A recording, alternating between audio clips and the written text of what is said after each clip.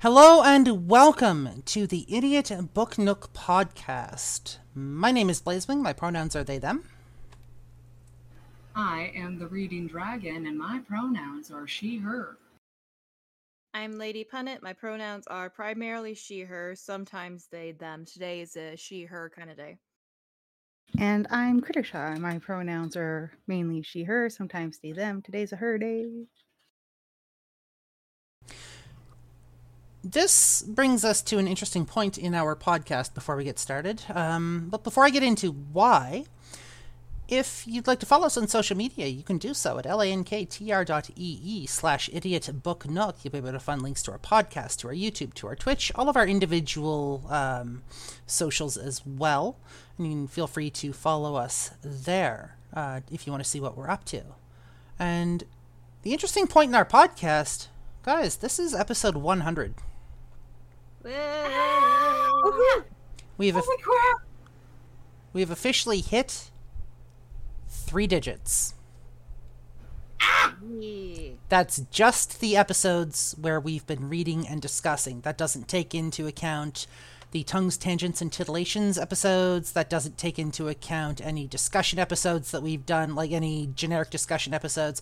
That doesn't take into account any announcements that we put out on the podcast feed, any of that. That's just reading and analytical discussion.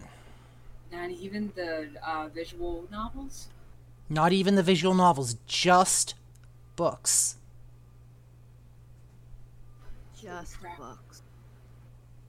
So.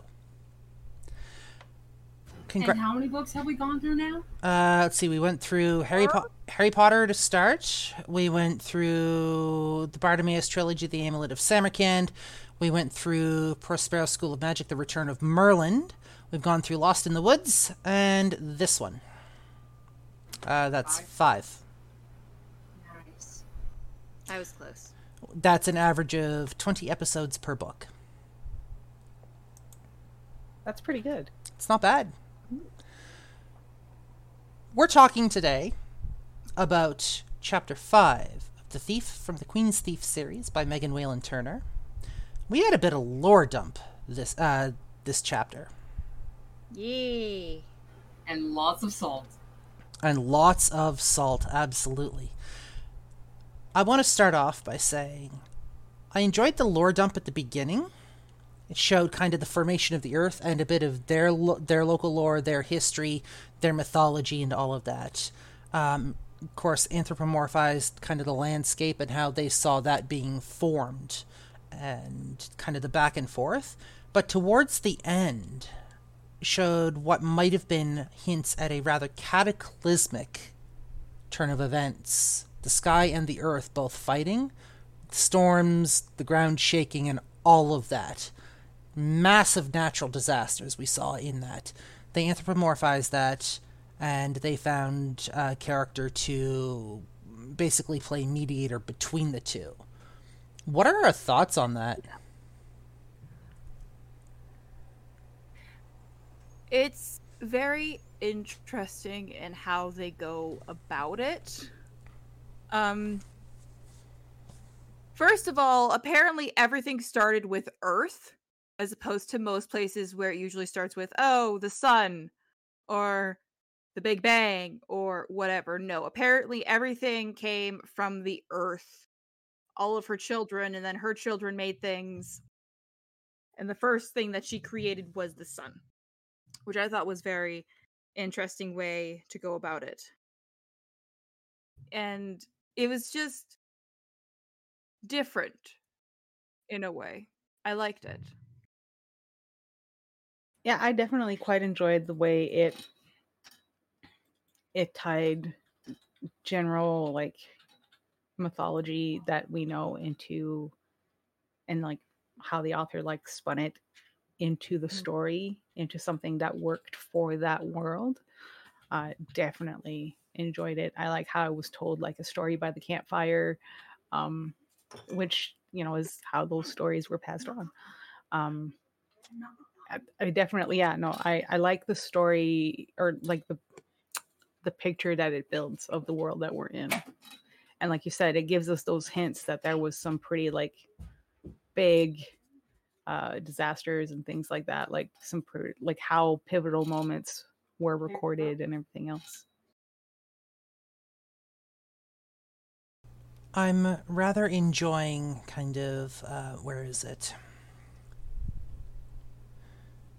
Wonder the Sky wanted to know what he looked like, so the earth made 1,000 goddesses and spread them all across the world to hold mirrors for the sky, and those are lakes, from which, spun rivers. Kind of shows the creation of the elements themselves, which is really cool. There was another one here. Where'd it go?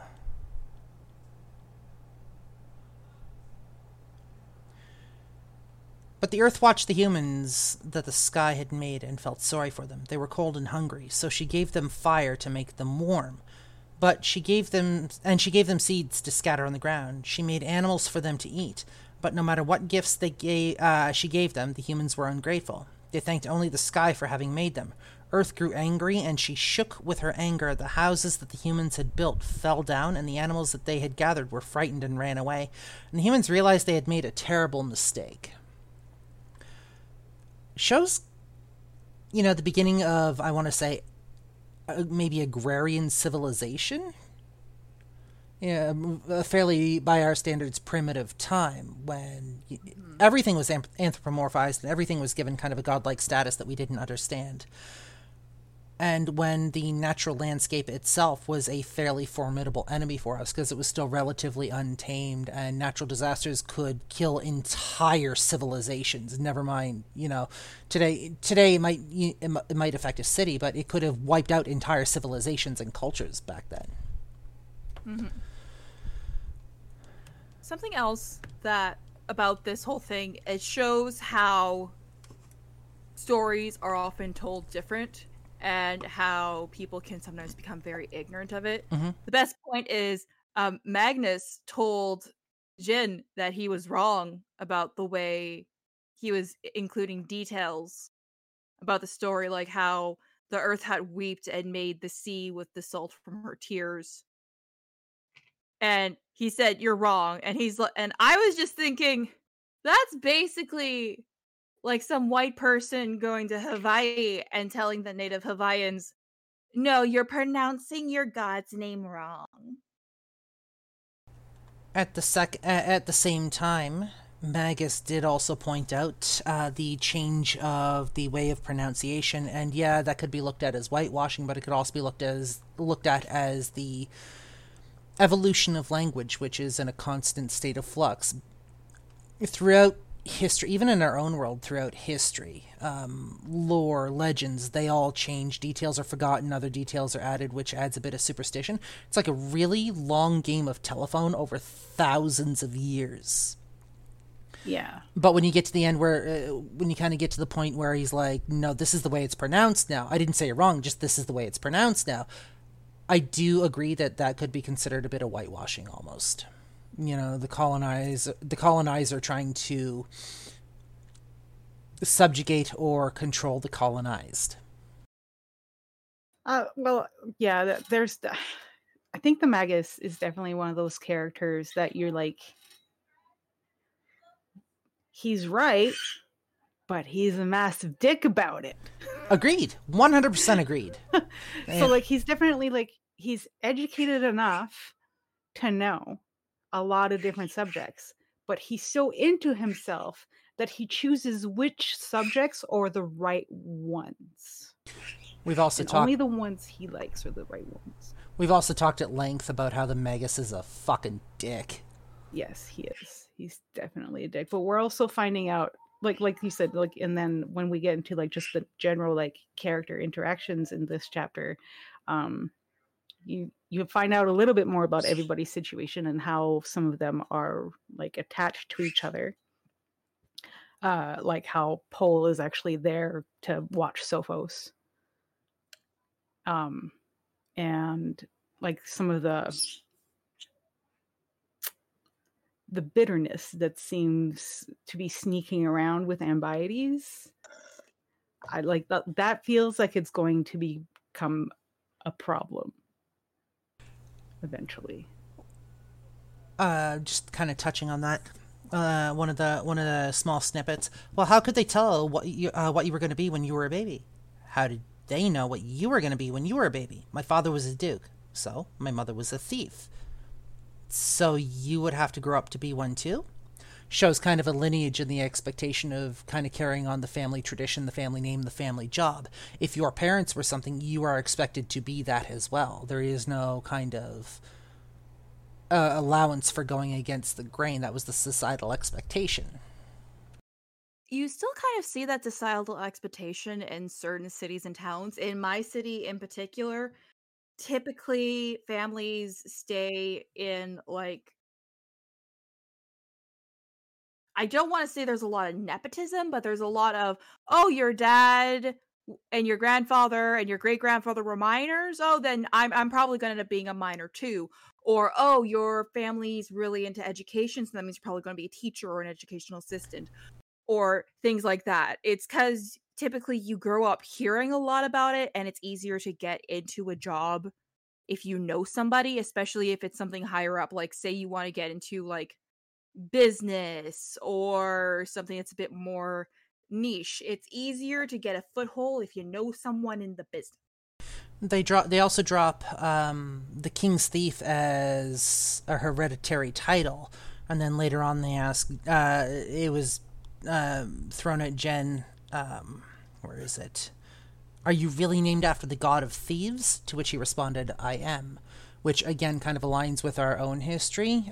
Your last name is considered a hereditary name in a lot of societies. In most societies, it's one of the distinguishing features about who you are. It's how people tell you apart from other individuals. And you'd usually take on the last name of what your job was or your parents' job was. For instance, growing up, I had somebody in one of my classes whose last name was Cheeseman. I guarantee you that his family at some point worked with cheese. You've got... There's a reason there's a lot of Smiths around. Yes. I was going to say. A lot of Smiths, a lot of Porters. Yep. Taylor. Yep. Archer. Something Min. So over time, these last names or these familial names have taken on kind of a life of their own. They've changed spelling. They've changed maybe the way you pronounce them, to something not quite so normalized. But when you go back far enough, the root of the actual word is a hereditary name itself. Mm-hmm.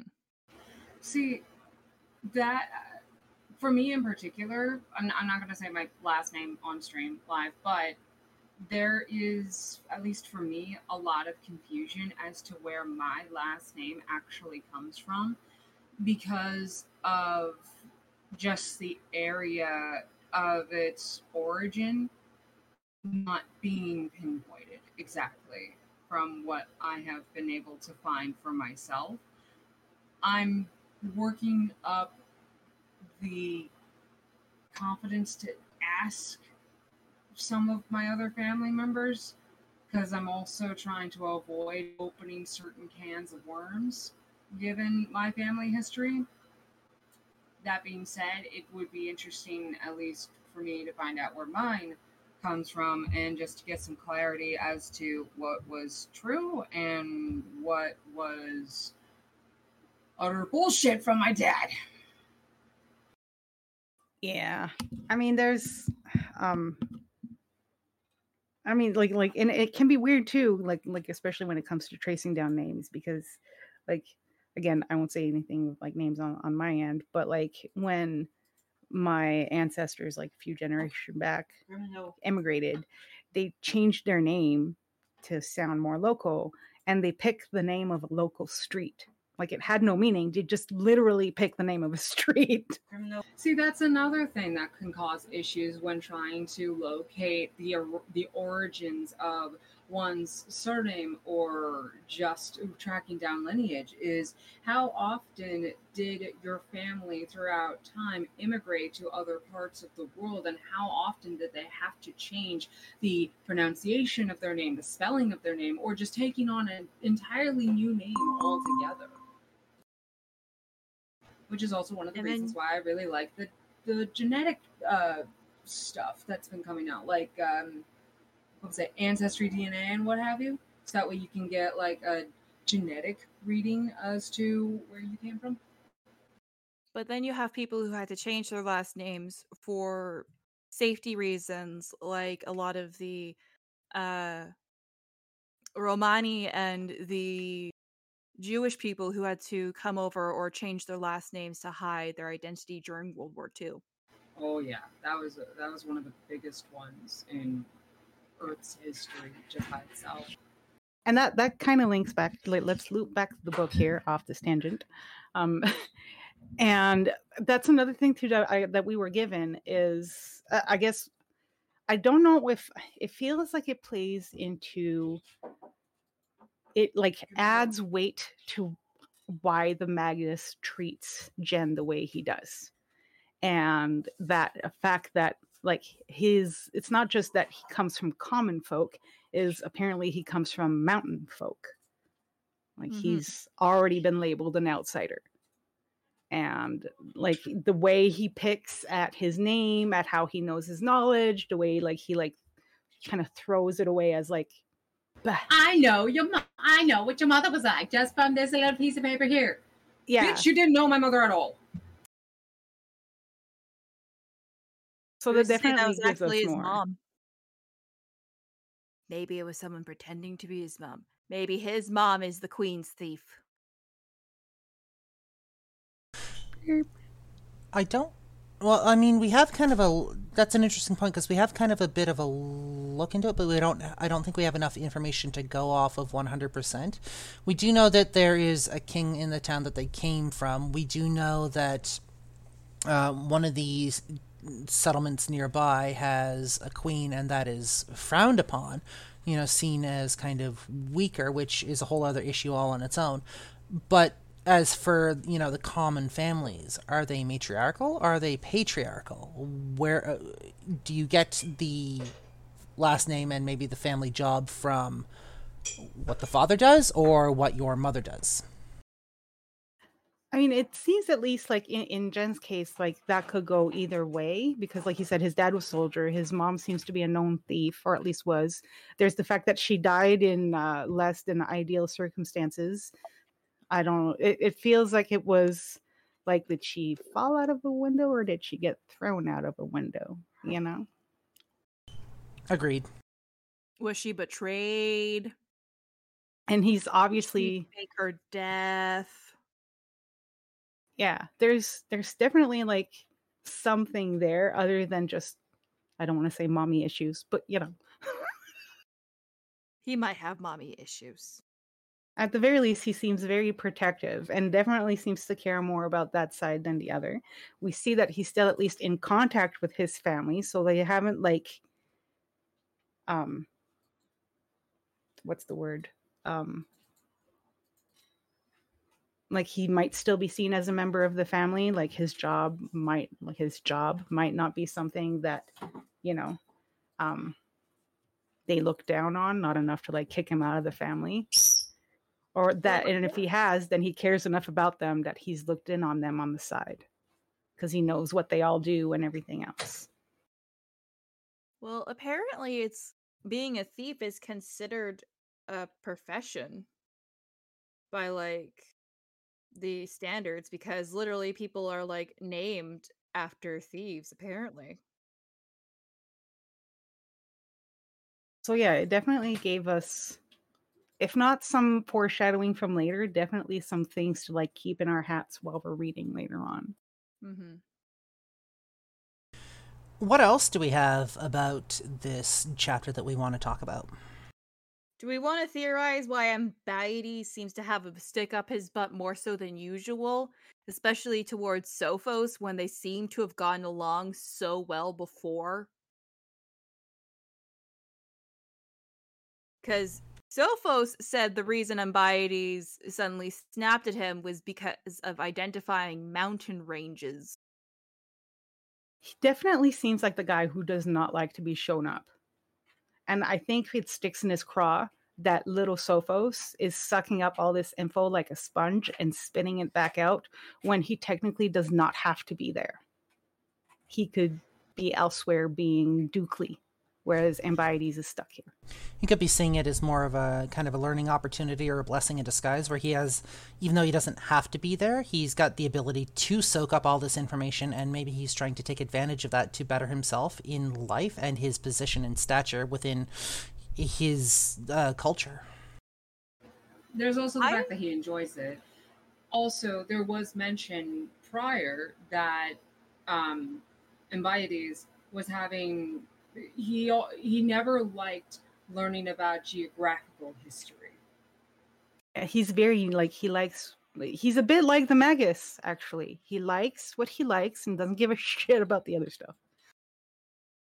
This is Stubborn. true. It could also be the fact... Well, he had mentioned... So we know that Ambiades is there not of his own volition.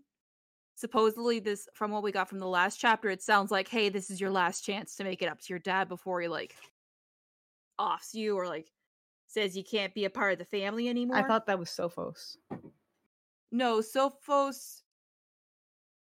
I thought Ambiades was the one that was there because he didn't want to be there, but his dad was like... No, that's This Sophos last- with the Duke's Okay. dad. Right? Because, okay, so my thought was Ambiades was mad because this kid is here because he wants to be here. And he has, like, a family that kind of supports him. But, okay. It's Then actually the other way Ambiades- around. I don't know why Ambiades has a stick up his ass then.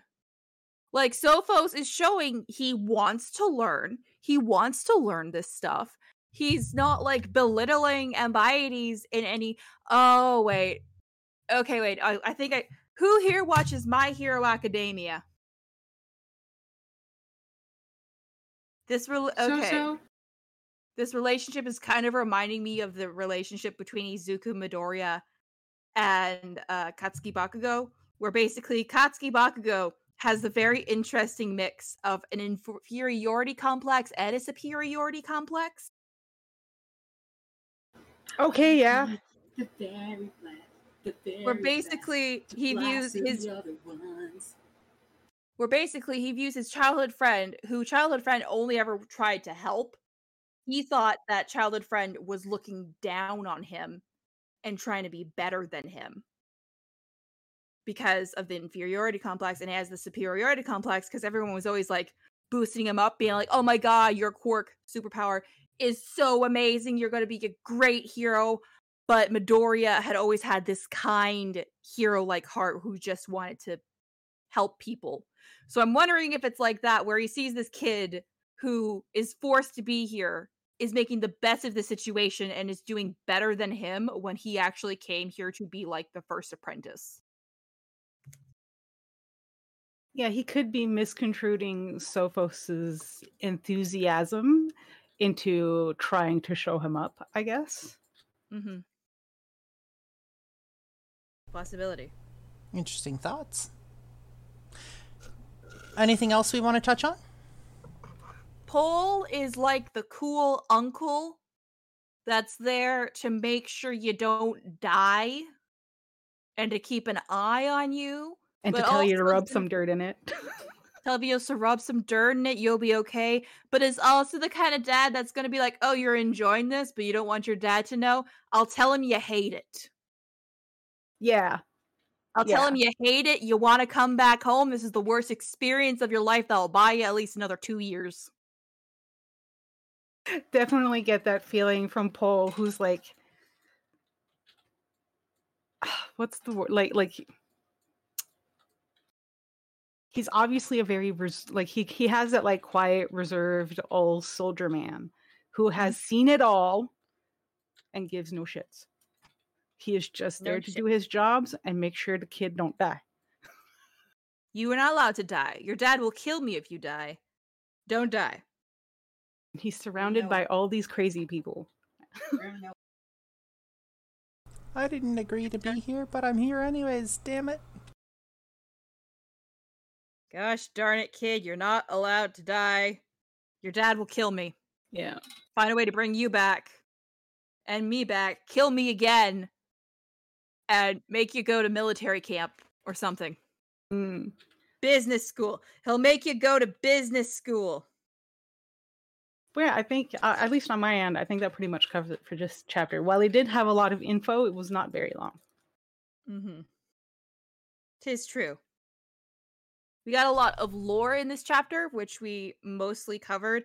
Oh, can I just say one more thing about the lore drop? All of Earth's children are dicks, except for Hephaestia. Like, all of them. Like, I get it. You're busy doing your godly duties. That doesn't mean you can't, like, call your mom up at least once a week and just be like, hey, Mom, how you doing? Yeah? Oh, Sky's being a dick again. Oh, I know, Mom. Don't worry. I'll try talking to him. Okay, same time next week? Great. It doesn't take a lot.